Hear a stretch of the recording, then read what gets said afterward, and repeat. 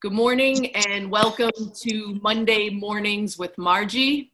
Thanks for being here and listening to what we have to share. I have Karen Mackey here, and she will be sharing with us what she does for work, and then we will be discussing the recent SCOTUS ruling on sexual orientation and gender identity being protected under the Civil Rights Act. So Karen, why don't you tell us a little bit about yourself? Okay, well, I'm the executive director of the Sioux City Human Rights Commission. I've been here about 16 years. We're a local civil rights law enforcement agency in Iowa. There's actually a state law that any city with a population over 29,000 has to have a human rights commission. They don't necessarily have to have paid staff, but they at least have to have a commission. So there has been a commission here since the 1960s, and since the very early 70s, there's been paid staff. So I think, the fourth director of the Human Rights Commission. We tend to stay here a while once we land in this job. So what we do here then is investigate allegations of discrimination based on a variety of areas: employment, education, public accommodation, housing, and credit. But most of the work we do is in employment law. Okay. So I would imagine that the recent ruling directly impacts the work you're doing or the people you're working with. I know Iowa was a state that was already had protections, but I know that we spoke about neighboring states that did not have the same kind of protections. And with that, I just want to share this map that we can speak to,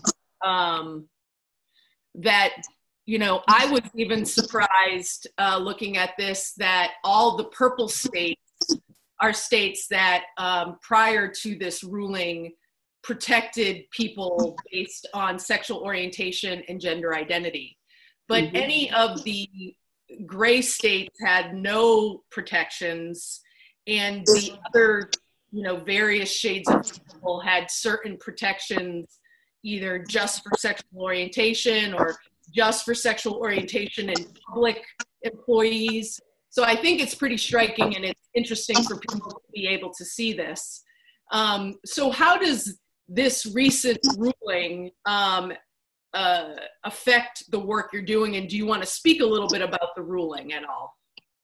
I will. Well, I'll first start with the impact here. We actually live in a tri-state area, so I can travel 5 minutes and I am either in Nebraska or South Dakota. So a lot of people work in one state, live in another.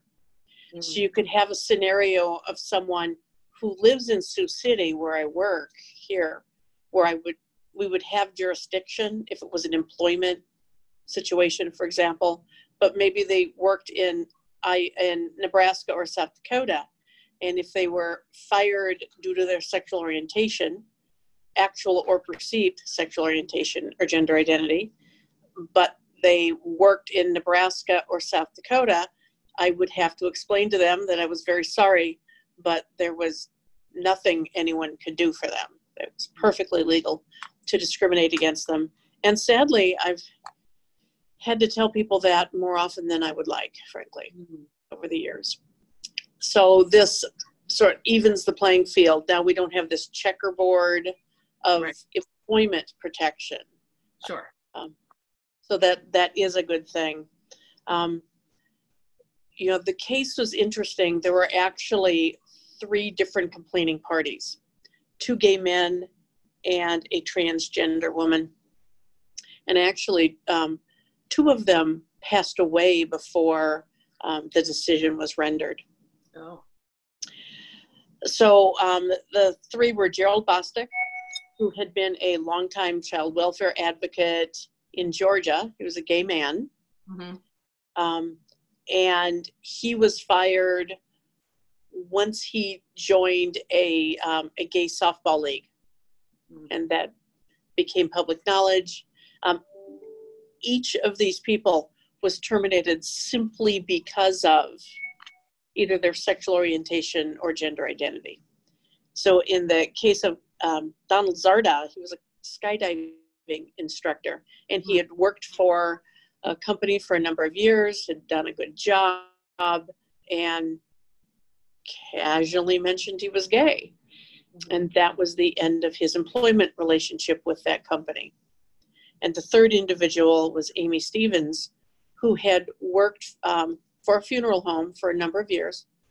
I think she'd been there about 6 years. And during the course of that time had been undergoing mental health therapy, and finally was coming to terms with the fact that she was transgender. And the recommendation for her mental health was that she needed to start presenting as a woman and start the process of transitioning. Mm-hmm.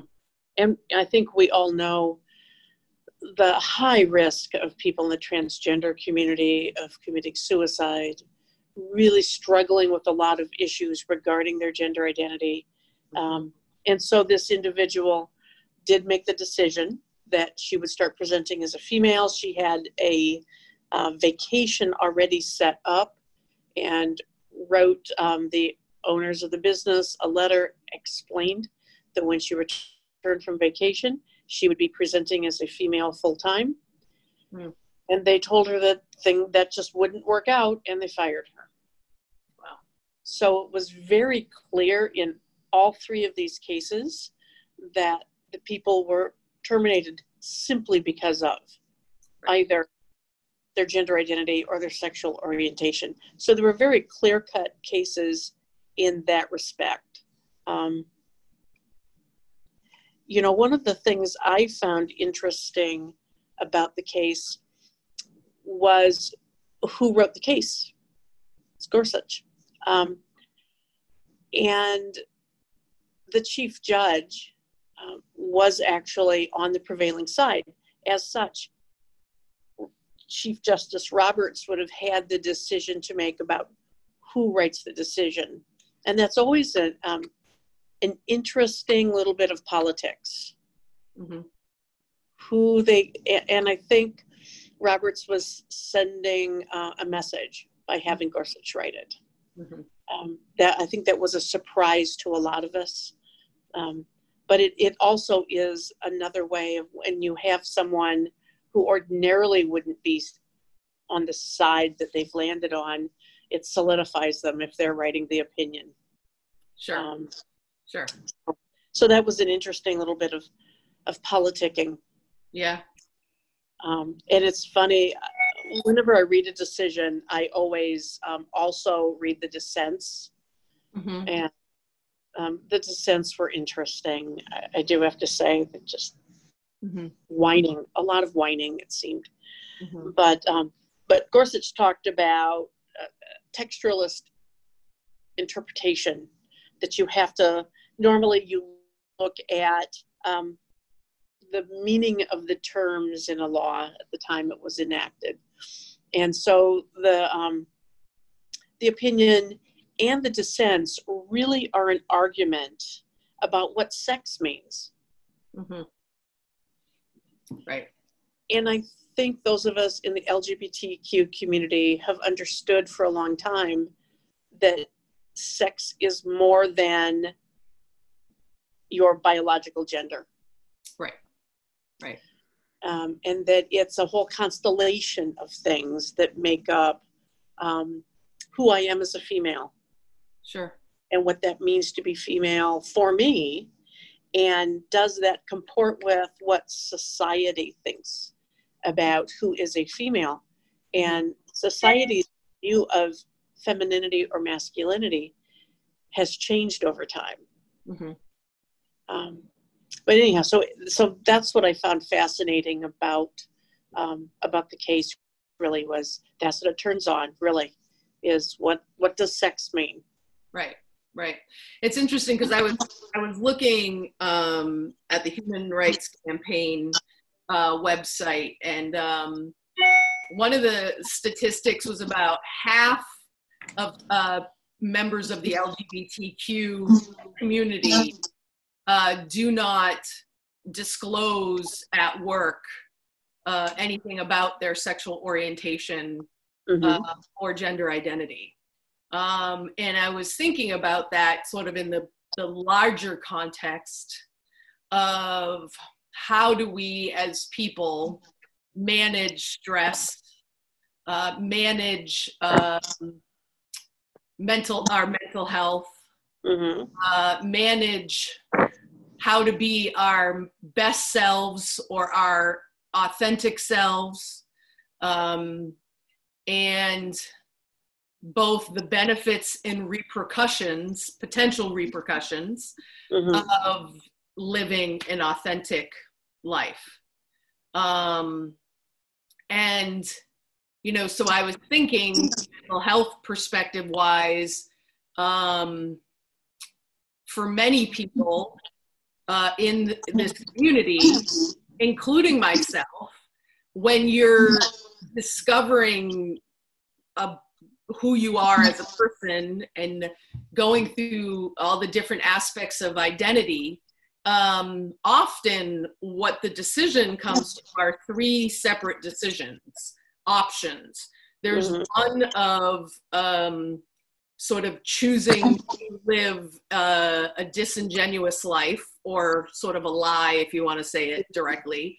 There's choosing to live an authentic life as who you are and know you are.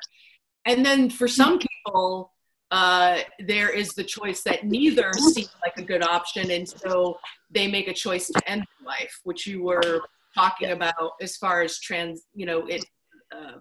high percentage. And it's the same with LGBTQ, especially youth. There's a higher percentage that actually choose to end their life.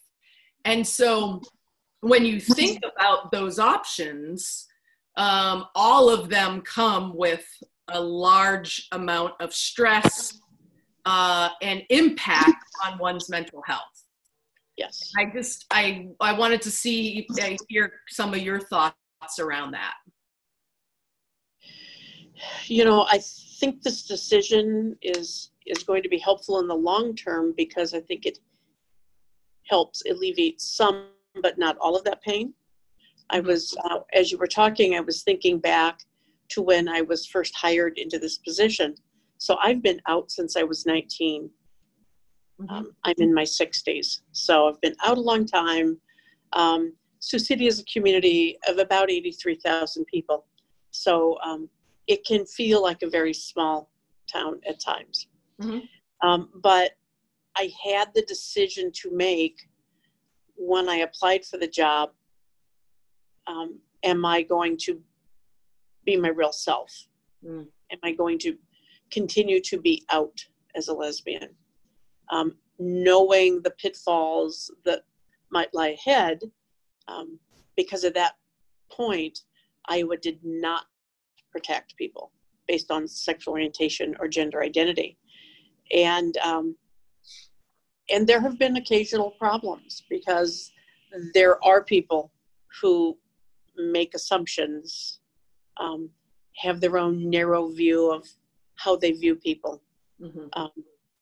But, you know, I was also getting that for being Native American, for being mixed race. So it's, in some respects, it's kind of all the same. But, you know, this decision does not mean that that's all going to go away, but it means that you have a legal framework for trying to protect yourself if need be. And I think that's going to be so beneficial to people. You know, I think about some of the folks I've dealt with over the years who just really struggle to be their authentic selves. And there really are those three choices, or that's how it feels to people. To be your authentic self, to live a lie, or to kill yourself. And sometimes those first two carry with them so much pain that they feel the only way out is to commit suicide. Mm-hmm. Mm-hmm. And that is just so sad. I think, though, with the teenagers and people in their young 20s, I think times are changing, mm-hmm. and they are much freer to be their authentic self. Mm-hmm. But that still is a struggle for people, especially people who come from conservative families, come from religious backgrounds that are not supportive of LGBTQ people. Mm-hmm. It really can be a struggle. I have found it shocking at times, the hurtful ways families can treat their children. I'm a part of a grassroots LGBT organization here, Siouxland Pride Alliance. And every year, in the winter, of course, and we have harsh winters, end up dealing with at least a couple of kids who have been kicked to the curb. Mm-hmm. I remember last year there were 2 girls who were partnered, and they had been thrown out, and it was like literally the coldest nights in the year. We had a wind chill of like minus 50, mm-hmm. and they were trying to sleep in their car. Mm-hmm. And thank God, though, they had a teacher. One of them had a teacher who she knew was supportive, and reached out to that teacher and called him and explained the situation. And his wife is a teacher as well. So they were trying to figure out what to do. Ultimately, they paid for a hotel room for that night for the girls. And then thought the next day, well, the local gospel mission, they're our homeless shelter. Let's take them there. Not knowing that the gospel mission will not accept anyone who's LGBTQ. Mm-hmm. And so we're turned away at the door. And ultimately, the 2 teachers took these 2 girls in mm-hmm. for about a month while they figured things out. Mm-hmm. But, I don't know what would have happened to those kids if one of them hadn't thought to call her teacher and had her teacher's phone number for whatever reason. Sure. And one of the things that I'm going to do at the end of this podcast and YouTube video is to present resources for people, because I think it's important for people to know when you are feeling isolated and you are feeling like you have these 3 decisions, and we really want people not to choose number 3. We want them to really hone in on number 2 and find the ways that they can be their most authentic self and be their best self in their life. But people can't do it without supports, and knowing that there's resources and knowing there are other people out there that will help them and guide them or understand what they're going through. So it's important for me to put, some of these resources out so that people know that there are options. And one thing I found for LGBTQ youth is called the Trevor Project. And I hadn't heard of that, but it's, it targets, youth who up to age 25, I think, who are struggling with depression and suicide and feeling isolated. So I am going to present a list of resources so that, people know that there's help and that there's people out there that care and that they, they have a chance to live a good life. And I think that's important for people to know. That's good. Sexual orientation and gender identity differs from race in one, I think, very important aspect. So I am mixed race. My father's Native American, my mother's white. My parents married in 1954. Mm-hmm. It just wasn't done back then. Mm-hmm. But as I was growing up, I occasionally faced some discrimination or mistreatment by other kids. And we lived in a part of this community that's very white. When I graduated from high school, I was one of about a dozen minority kids out of 350 students. Wow. Yes. So very white. It's still the whitest part of town here. But so when I would face problems growing up, my father certainly understood. My mother understood. She understood in a different way, but she made the choice to marry outside of her race. And so she faced some of the same issues. She understood both, like my entire family understood.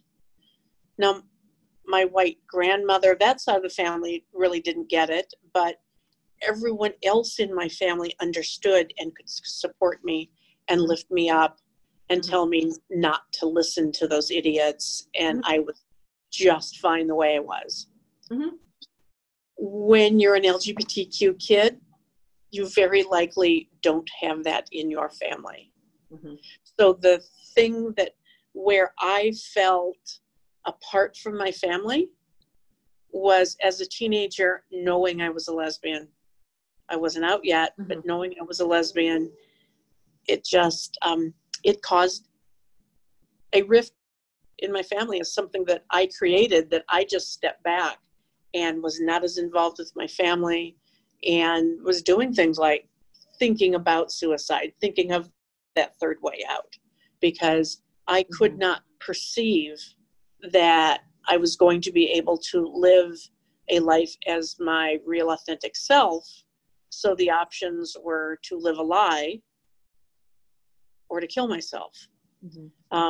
Luckily, I decided that killing myself was not an option for me. And ultimately, I decided that for my own mental health, I had to be out, regardless of the consequences. And eventually my family came along. They were fine. It took a while. Yeah. But it was great. And 10 years ago, when same-sex marriage became legal in Iowa, my partner and I married. And we held it on the weekend that the native side of my family ordinarily has their reunion, their family reunion. And so I did that. So that was the family reunion that year. And they were all there. It was a very full church. My spouse comes from a very large family too. And she really had issues about, although they all knew she was gay, she didn't talk about it. It was a don't ask, don't tell thing. And ultimately, almost everyone in the family was there. We had so many family there, we barely had room for friends. Well, and that's good. I mean, I think that's what people need to understand, is that even when it feels like you're boxed in, that there are supports and resources, and some of it is about the people who are struggling around you. It takes time for them to adjust and understand and educate themselves. Not in every case. We know that's not in every case, but I think it's becoming more of a norm where people may struggle, parents, siblings, family may struggle, but over time they come along. And the other piece is, I think, for some people, their friends become their family. And so, we are born into families, but sometimes those families can't support us. I'm fortunate that that's not been my experience, but for people that it is their experience, it's important to know that you can develop and create a new supportive family when that isn't an option within your biological or the people who raised you. So I think these are all huge topics, and we could probably talk about this for a long time.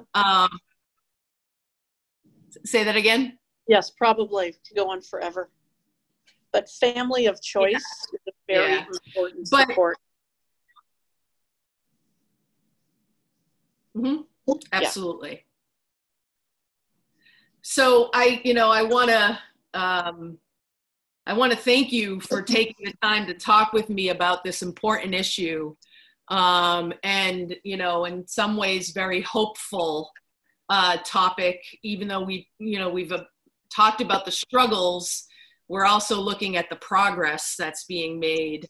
And, I think we got to focus on both. How do we support the struggle, and how do we keep progressing and building more hope for our community? So thank you for the work you do every day, and thank you for sharing with me both your professional and your personal life experience today. I think it's helpful for people to hear this. Well, thank you very much for contacting me and allowing me to do this. This has been great, and thank you for the work you are doing. Thank you. All right, so we're going to wrap up Monday Mornings with Margie. I hope you all have a great week and be well.